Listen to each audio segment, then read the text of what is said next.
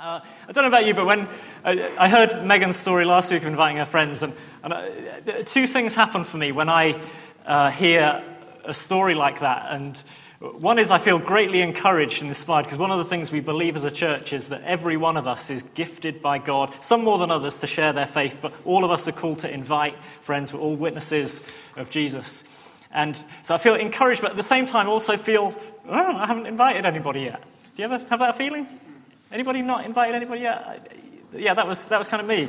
And so anyway, in such situations, I often go to other people for reassurance in the hope that they've not invited anybody either. And say, hey, did you hear this great story about Megan? And I was chatting to Sandy and Hannah Deans last week, and Hannah came straight in, which she said, well, Sandy's invited his 5 already. And I was like, oh man, this is going really badly for me now. I haven't invited anybody. So yesterday, I was just leaving the house. We were going to the Hearts football match. And I found that there was a leaflet just by the door, and I grabbed one, I stuck it in my pocket, and I said, Jesus, please give me an opportunity. You see, it doesn't work for me to leave leaflets in my office. I work at the church here. I feel like I could do that and tell you I did the same thing. But, so anyway, I stuck a leaflet in my pocket, and I just prayed, Jesus, give me an opportunity. Anyway, as we were walking to the football match, we bumped into a guy I'd not seen for a couple of years. I've had conversations about Jesus with him before. He's come to the toddler group and stuff like that. And it was just a moment in God. And I said, I've got just the thing for you right here. It's in my pocket. So if, like me, you find that you don't get the same opportunities and all that, I want to tell you to put a flyer in your pocket and to pray and say, God, would you use me today? And he will. If he can do that for me, he can certainly do that for you. Right, so we're reading from Ephesians chapter 3 today. We're doing this great series in Ephesians, an amazing book, which we're encouraging you to read in your own time, read it through again and again and again. It's totally brilliant, really helpful for a Christian, and if you're not a Christian, to read this book. And we're reading from Ephesians 3, verses 19 to 22. And we're talking about this idea of the church being the temple of God, the dwelling place of God on earth. So here we go. Consequently, you are no longer foreigners and strangers, but fellow citizens with God's people and also members of his household, built on the foundation of the apostles and prophets, with Christ Jesus himself as the chief cornerstone. In him, the whole building is joined together and rises to become a holy temple in the Lord. And in him, you too are being built together to become a dwelling in which God lives by his Spirit. It's that phrase just at the end of those verses where it says, you are being built together. And I want to draw attention to this fact today that God is doing something remarkable on the earth today. And it's totally countercultural to anything else that is going on in the world. You know, we live in a world full of rampant individualism, and it's getting worse all of the time. And you think, well, individual expression, surely that's not a bad thing. Well, sure, it's not a bad thing, but individualism is where you prize that over and above any other thing. And the thing that happens is if you prize individualism as being the goal of the human race, then the thing it destroys is community. You can't have community if you believe that the ultimate thing is individualism and self-expression and me being the best me that I can be. If you believe that's your thing, then community is destroyed. And I don't know if it's just me, but as I look out on the world that we live in, it just seems increasingly fragmented and increasingly de-unified. That's not a word. But it seems like, doesn't everybody seem to be falling out with each other these days? In the news? From presidents to pop stars to ordinary people, everybody believing that they have this right to self-expression. And I'm entitled to say whatever I think, because that's part of me expressing myself. And if I don't say it, I'm not being true to myself. But the result is this. It destroys relationship. It builds tension. And here's the mantra we're being taught all the time. The answer to the world's problems is just more of me. More of me being the best me that I can be. Here's the truth. That this might be dawning on you. And if you're a Christian, I hope it has. that if you look deep, deep inside yourself, you don't find the answers to the world's problems. You find the problem of the world. The deeper you look in yourself, you find, actually, I'm a sinner. And actually, the more of myself I express to the world, the more problems I have the potential to cause. And what you find is this, that we're out of sync with the Creator who made us. See, when you look at God, you see Father, Son, and Holy Spirit living in community and unity and perfection. And the world that God made was originally like that. But there's a narrative that God is calling you and I to be a part of today. And it's to be part of this magnificent thing called the Church of Jesus Christ. And it's a place in the world where unity can be displayed and worked out like no other place on earth. And today I want to invite you into this journey if you're not already in it. And if you're in this journey, I want to encourage you to participate fully in it. It's the most wonderful thing in all the world. We're going to come to our verses in just a moment, but Ephesians 1 verse 11, in the Message paraphrase, says this: "It is in Christ that we find out who we are and what we're living for." We should be on the other slides by now, by the way, just to let you know. See, it's in Christ that we find out who we are and what we're living for. Here's what the Bible says: the answer isn't within you, it's outside of you. The answer isn't in looking deep within yourself, it's looking at Jesus. And the potential and the power and the purpose of your life isn't found in you looking in yourself. It's about looking to God and his purposes in the world. Corrie ten Boom said, "If you look at the world, you'll be distressed. If you look within, you'll be depressed. If you look at God, you'll be at rest." So here's the deal. Your life isn't about you, it's about Jesus. And it's about building his church and working out his purposes in the earth. And as we sang about the victory of Jesus in our worship earlier on, this is what the victory of Jesus looks like. It's not that we all go on a pilgrimage to the Middle East and to find the place where he was crucified and where his tomb was, although you can do that. It's this, that there are communities of God all over the world that testify to the fact that Jesus is alive. This is his victory. And Amal read the scripture about us being the temple of God's Spirit today. Alice King also shared that word on the Student 20s weekend away last year, and she had these couple of really helpful comments which I'm going to use this morning. She talked about the purpose and the process of being the church of God. And we are in this time when God is building his church. And here's a brief Bible study I want to do with you this morning. You up for that? You up for a Bible study? We do that in churches sometimes. We read the Bible and we see what it means. Here's the point I want to make to you. The point is this, that God has always been in the business of making a dwelling place on earth where people can meet with him. Okay, always. You'll read it from Genesis to Revelation. We're not going to read every page, but here we go. Genesis chapter 3. You find that God makes a paradise on earth called Eden. And you find that there's a man and a woman that he puts there. And this is what we read about that time. It says, "Then the man and his wife heard the sound of the Lord God as he was walking in the garden in the cool of the day." What an amazing thought. There was a time that, you see, we think God's omnipresent. He is, but Adam and Eve, there was a time of day when God was especially close to them, where they knew his presence was right there. They heard him walking. It's like, God's here. God's here.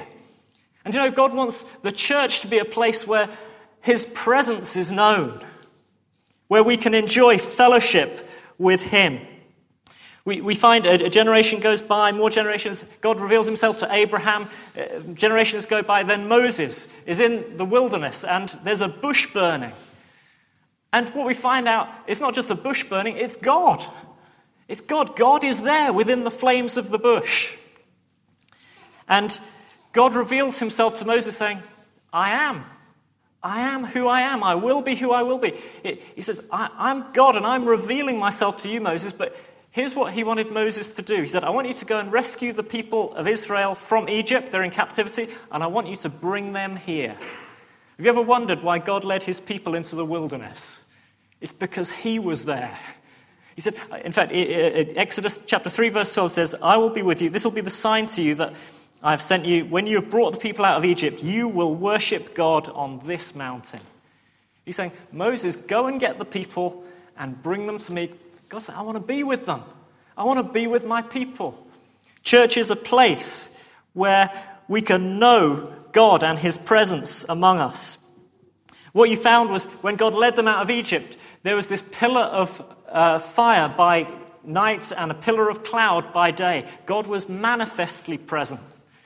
So when other people saw Israel coming, they also saw this flame of fire or this pillar of cloud. Wherever they went, it was like, wow, watch out for these guys. God is with them. And that's why when they entered the promised land, and Moses sent the spies out, or Joshua sent the spies out, and they came back with a bad report saying, gosh, these giants in this promised land seem a little bit on the big side. We're a bit worried. Do you know why God was cross with them? Because they had a pillar of fire next to them. It's not a time to pick the size of your giants when you've got God on your side, visibly, manifestly present. God said to Moses, I want you to build me a tent. The tabernacle was the tent that God used when he went camping. In Exodus 25, it says, then have them make a sanctuary for me, and I will dwell among them. And so Moses and craftsmen built this tent, and they put the Ark of the Covenant in it, and they would pack up the tent. Whenever the pillar of fire moved on, they'd pack up the tent and they'd follow the pillar of fire, and when it stopped, they would recamp and God would descend. It's where people knew that God would be. It was a place where God led. They were led by the presence of God. We want the church to be a place where people are led by the Spirit of God. There was a bit of a problem at one point. When you read the book of Exodus, you read that in Exodus 32 that despite God being visibly manifest and saying, worship me, the people of Israel said, you know what, we've got a better idea, let's build a golden calf. So they built a golden calf, they worshipped it, and God was angry with them. And Moses intercedes before God. Because God says, you know what, Moses, the problem here is if I go with you, if I send my presence with this people, the danger is they're just going to get destroyed by their sinfulness. And so God says, I've got a solution here, Moses. What do you think? He said, I'm going to send my angel with you. I'll send an angel with you, and he'll watch out for you and all of that. And Moses comes back to God and he says this in Exodus 33. He says this is inadequate. He says, if your presence does not go with us, do not send us up from here. How will anyone know that you're pleased with me and your people unless you go with us? What else will distinguish me and your people from all the people on the face of the earth? Here's what Moses has grown to understand. This is the USP of the people of God.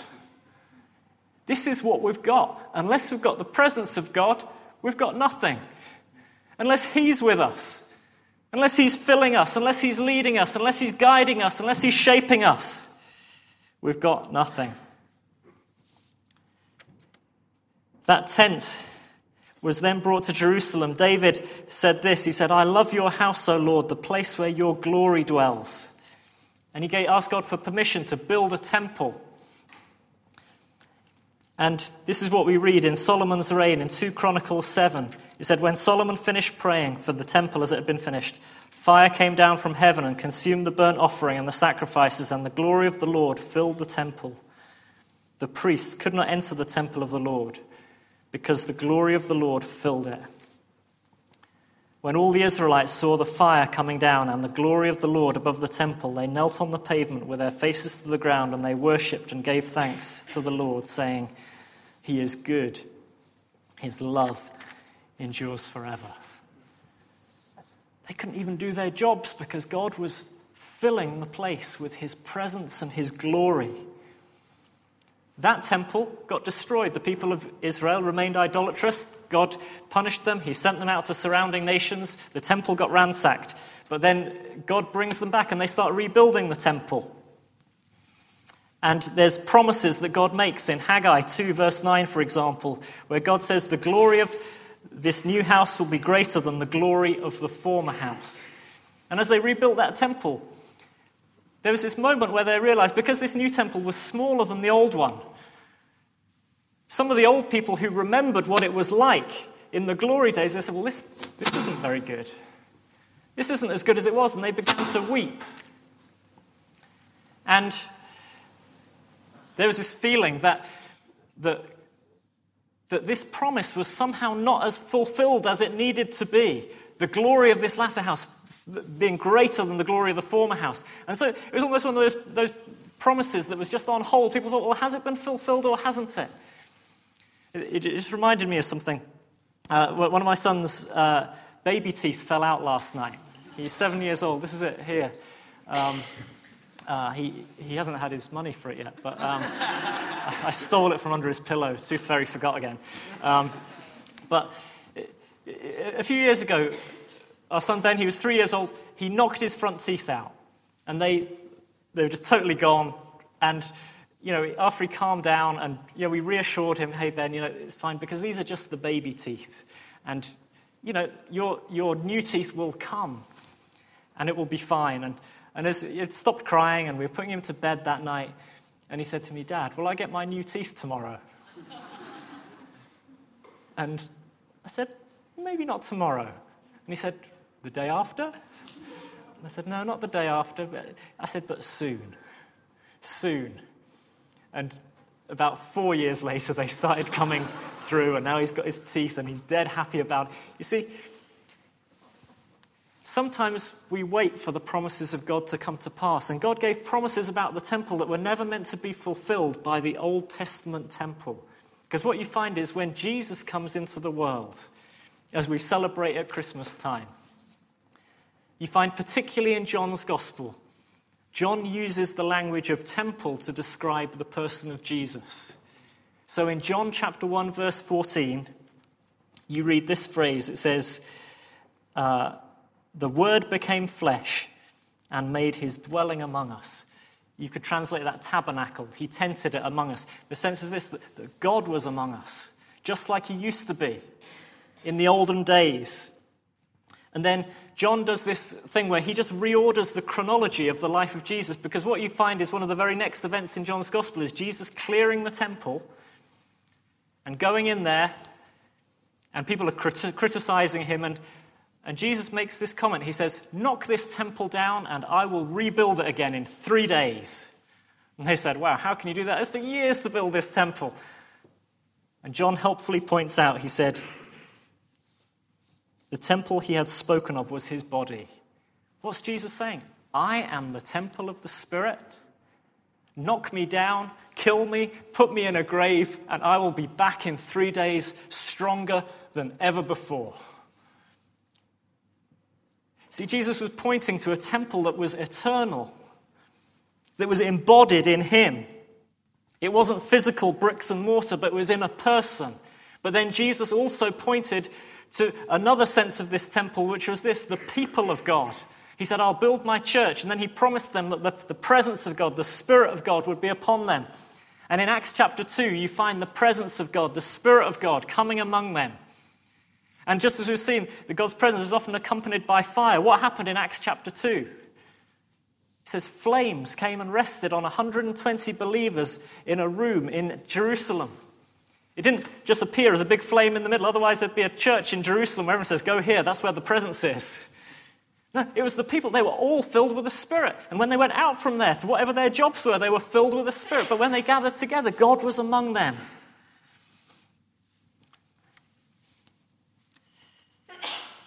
And Paul uses this image that we've looked at this morning.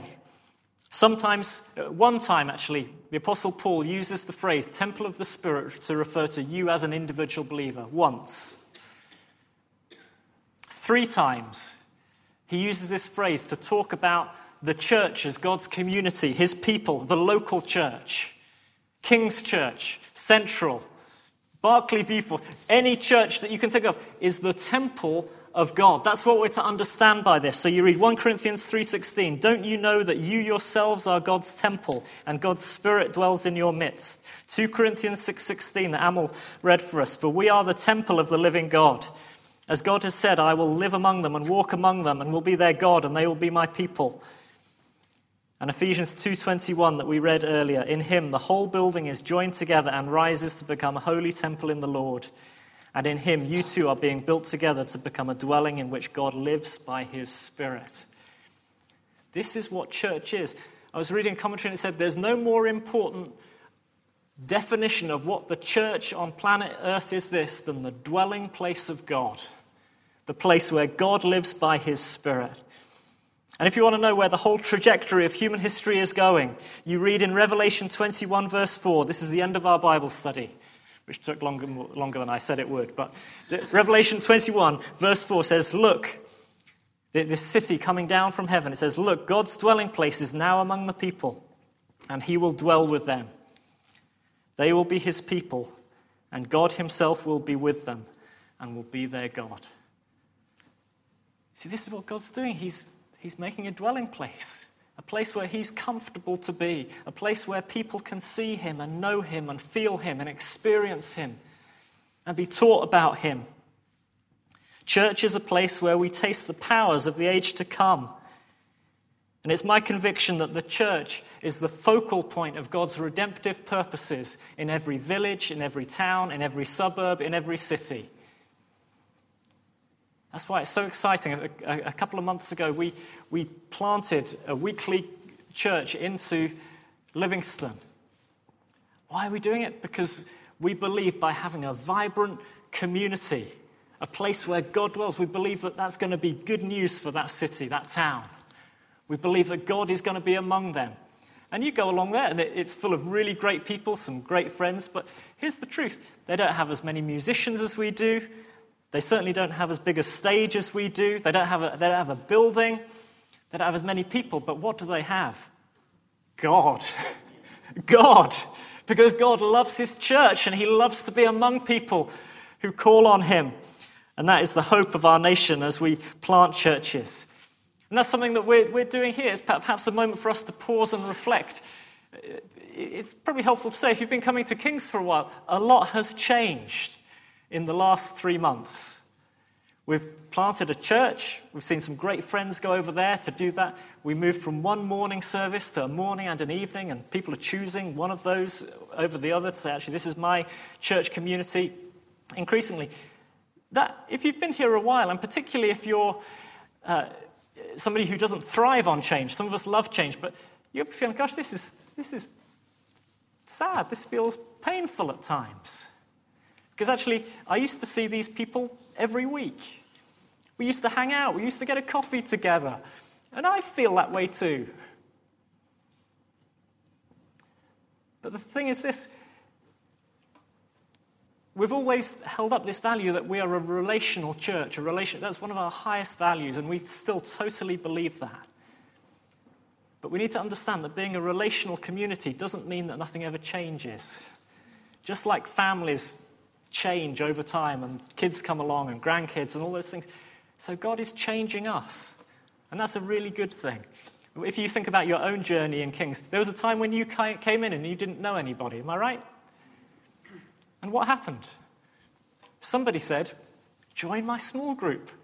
Come into our friendship circle. Somebody said, you know what, I'd love to get a coffee with you. And over time, you began to think, you know what, I quite like some of these people. And then over time, you thought, you know, my life wouldn't be the same without these people. And then over more time, you thought, it would be awful if any of these people ever left my life. And then God, in his sovereignty, switches things around. He says, well, we are going to have to move things around a bit here. What's the answer? The answer is this, that we keep building relationally. And just as you came into circles of friendship, so now create circles of friendship and invite people into your world. Invite people into your small group. I'm very aware of the challenges, particularly as you grow older and busier. Life is so busy. All of you here would say to me, if I said to you, how's your week been? You'd probably say, oh, I've been busy. the thing that always gets squeezed is this thing to want to make new friends. We much prefer hanging out with the old people that we've done it with for ages, isn't that right? Am I wrong here? Sorry, I think I'm right on this. I'm going to keep going. And God wants to keep building you with friends that you love, but he wants you to keep opening your door and your life to new people. And I promise if you do that, God will keep building this church here. And he'll keep helping you in that process. And you won't feel like, gosh, everybody's going. You'll feel like God is bringing more and more people into my life. Anyway, so that was just a point as we continue to build relationally at Kings and what that looks like. But I want us to see 3 points of application in terms of this, because the danger is with everything I've said so far, right? As we talk about the glory of God filling his temple, there's two types of Christian I find on the whole. There's the Christians who love to concentrate on the glory. Do you know what I mean? We love to talk about the presence of God, the Spirit of God. You know, we're discerning, is he here? What's going on? Is he speaking to us? And we love that. We love to be a church that loves the Holy Spirit. There's other people, and they'd also be in this room, who say, well, I'm less in tune with that stuff, but I'm pragmatic. I'm much more about how do things work and how do we form a church? How do we build a church? And it's important these verses show us that it's not either or. It's not either or. It's not all about just waiting for the glory to turn up. Because actually what Paul says, this is something that God is building. It's something that rises to become a holy dwelling in the Lord. That's to say that no church has ever arrived. It's something that God is constantly doing. He's making us fit to be a dwelling for his Spirit. And he dwells among us in increasing measures. This verse teaches us about process. It says, verse 20 of Ephesians 2 that we read, built on the foundation of the apostles and prophets, with Christ Jesus himself as the chief cornerstone. In him the whole building is joined together and rises to become a holy temple in the Lord. So here's your three things. Build on, build in, build up. This is the three elements. If we're going to be this place that God dwells by his Spirit, these are some of the things we need to take seriously. Firstly, we build on Jesus and the foundations that he specifies. So the chief cornerstone is who? Jesus. The cornerstone, if you're not used to kind of biblical archaeology and all of those things, the cornerstone is the most important brick in the building. It's in the foundation and it's at the corner. It's usually the one that has the name and the date that it was built. It's the place from which the whole building would get its alignment. If you got that in the wrong place, the whole building would be wrong. I remember when I was an engineer many years ago, one of my first jobs was they sent me to a building site to supervise some construction work. There's this massive, massive industrial shed being built. And they'd laid this beautiful concrete slab as far as the eye could see. And my boss said to me on day one, he says, so Dan, he says, your job is to check that it's been built right. I said, okay. And he gave me a sort of a level instrument thing, and he said, you're to go over the whole of that concrete slab and to check that it's exactly level within a tolerance of plus or minus 5 millimeters. I was like, you're kidding. 5 millimeters? I've never done anything in my life to that accuracy before. But this is his point. He said, because if it's outside of that tolerance, what we'll find is by the time we build the building, it will be very, very wrong at the top. He said, so your job is to check it's all perfect, and if it's not, you need to go to those builders and tell them to sort it out. I mean, to be honest, the job was boring enough, but the reward is really to go and to see some guys who looked like they used bags of concrete for weights and to tell them that they needed to do something about it. But here's the thing. Foundations are important. Jesus is the most important aspect of any church. He's the one we worship. He's the one we love. He's the one whom our whole life is about. If you don't know him yet, then this is the most important thing I can say to you. Build your life on Jesus.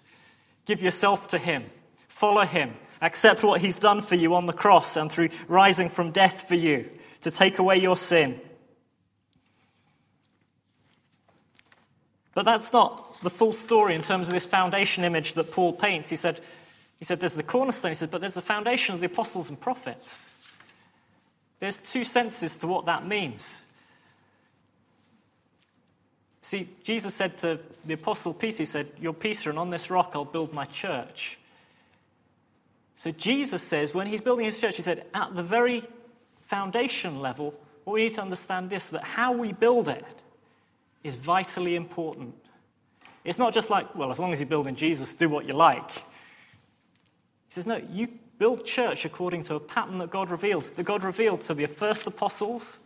And so we have the New Testament, which is full of the instructions of the apostles on how they would build church and the instructions they gave to Christians. The prophetic writings of the Old Testament that tell us God's purposes and vision for his church, for his people. But also has this sense as well, that in Ephesians 4 it tells us that apostles, prophets, pastors, teachers and evangelists are gifts of the ascended Christ. So when Jesus returned to heaven, having already appointed 12, that verse teaches us that he's now in the business of appointing apostles, prophets, pastors, teachers and evangelists. Therefore, for churches to really become all that God intends them to be, it's my firm conviction that churches need to receive apostolic and prophetic ministry in the present. And we love that as a church. We receive apostolic and prophetic gifts to help us make sure we're on a good foundation and that we build correctly. So we build on. Secondly, we build in. We build in Jesus. It says we are joined together in him. We're not just a load of bricks. God doesn't just say, there you go. See, the problem with individualism is this. It doesn't build anything. The problem is, individualism says, well, you're different to me. Great. Whereas community says this, you're different to me. Let's learn from one another, let's correct one another, and let's celebrate the differences we've made in as far as we can so that we can become all that God made us to be together.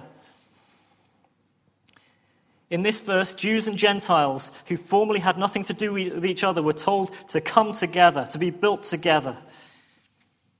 What do we as a church community have in common? The Apostle Paul would say this to us. Well, it's not your background, it's not your education, it's not your wealth or lack of it, it's not your political beliefs. It's not any of those things, although you may have some of those things in common with a number of people here. It's not that we're all nice and middle class.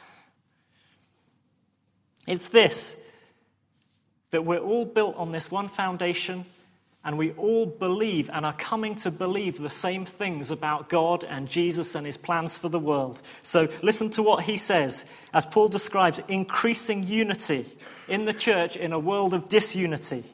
Ephesians 4 verse 3 says this, make every effort to keep the bond of the unity of the Spirit and the bond of peace. There is one body, one Spirit, just as you were called to one hope when you were called. One Lord, one faith, one baptism, one God and Father of all, who is over all and through all and in all. But to each one of us, grace has been given as Christ apportioned. So 7 times in those verses, Paul says, this is the community that God is building. It's about oneness. And when God gives gifts to the church, the application is this, that he will bring people together in their understanding. So when we gather as church, we don't say, yeah, well, we just disagree about everything here. We say, no, we're teaching. We're teaching what the Bible says. And we're discussing it in our small group. And it's not just an open-ended, hey, does anybody happen to agree with Dan this week? And it's like, well, was what he was teaching accurate? Let's look at the Bible for ourselves. Can we agree on this? Let's work out unity of what we believe. One Lord, one faith, one baptism, one body, one Spirit. But to each one, grace has been given as Christ apportioned to us. Here's the third thing then, to build up. God is building up this thing to being a holy dwelling place for God. And he does it through using gifts. He does it. He says, to each one of us, grace has been given as Christ apportioned it. God used gifted people to build the tabernacle, and he used grace-gifted people to build his church. And you and I have all been given unique grace gifting. to help build this church and the churches that you will go on to be a part of. See, God's plan for your life isn't to be just the best me that I can be. It's to make your church be the best church that it can be for the glory of God. Here's something that can happen in churches. You see, in believing our oneness, we love the grace gifts God's given us, and because he makes us different, we can find those very grace gifts make us a cause of disunity. Because actually God puts all those things to work together. He doesn't pitch the evangelist against the pastor. You know, the evangelist, we're just interested in the lost. The pastor, we're not interested in the lost. We're just about the people. No, both of those things. The church needs to do both of those things, doesn't it? He doesn't pitch the prophet against the teacher. You know, I'm all about the Spirit of God coming. I'm all about just teaching this boring old book called the Bible. No, it's not like that. God puts those things together. But if you're not careful, you can find yourself feeding and associating just with the people who are like you. I just want to warn you and encourage you not to be like that. That can be divisive. You know, sometimes, Paul says, make every effort to keep the bond of peace. Sometimes Julie and I need to have an argument. And it's increasingly hard in a family where the kids are up till whatever time. So we have to go and find a quiet corner of the house and do it in a hushed whisper, which is really annoying. Because sometimes you just want to say it loud and say it strong. And anyway, it goes unnoticed by the rest of the house except for my daughter, who has a sixth sense. And wherever we are, you know, no matter how well we're hidden, no matter how hushed we're talking to each other, she'll come in and she says, "Hug, please." And we're like, we're not arguing. She says, "I think you are, and I'd like you to hug now." And she's done this more than one time. And you know, it just helps give us perspective, because we understand that, you know what, not everything's such a big deal. And we love her doing that. And we do hug, and we say, we'll talk about it later. But here's the thing. Jesus wants unity in his church. And one day in eternity, unless we sort it out in this life and love people who are unlike us, in eternity, Jesus will be coming up to you and I saying, "Hug, please." You two who didn't spend any of your earthly life talking to each other because you thought you were so different. Hug. How much more glorious if we did it on earth? How much more glorious if, rather than diss other Christians from other churches, we started speaking well of them. Even if we don't agree with them on everything, just say, "I've heard some really great things about that church." Even if you hear there's negatives as well. God wants us to love his church and to build it up. Use your gifts to build up the church. Use your gifts to build up church and community, using the gifts of the Spirit, using the fruit of the Spirit, all of those things. And let's be a place where God lives by his glory. Isn't that exciting that God wants to do this with us?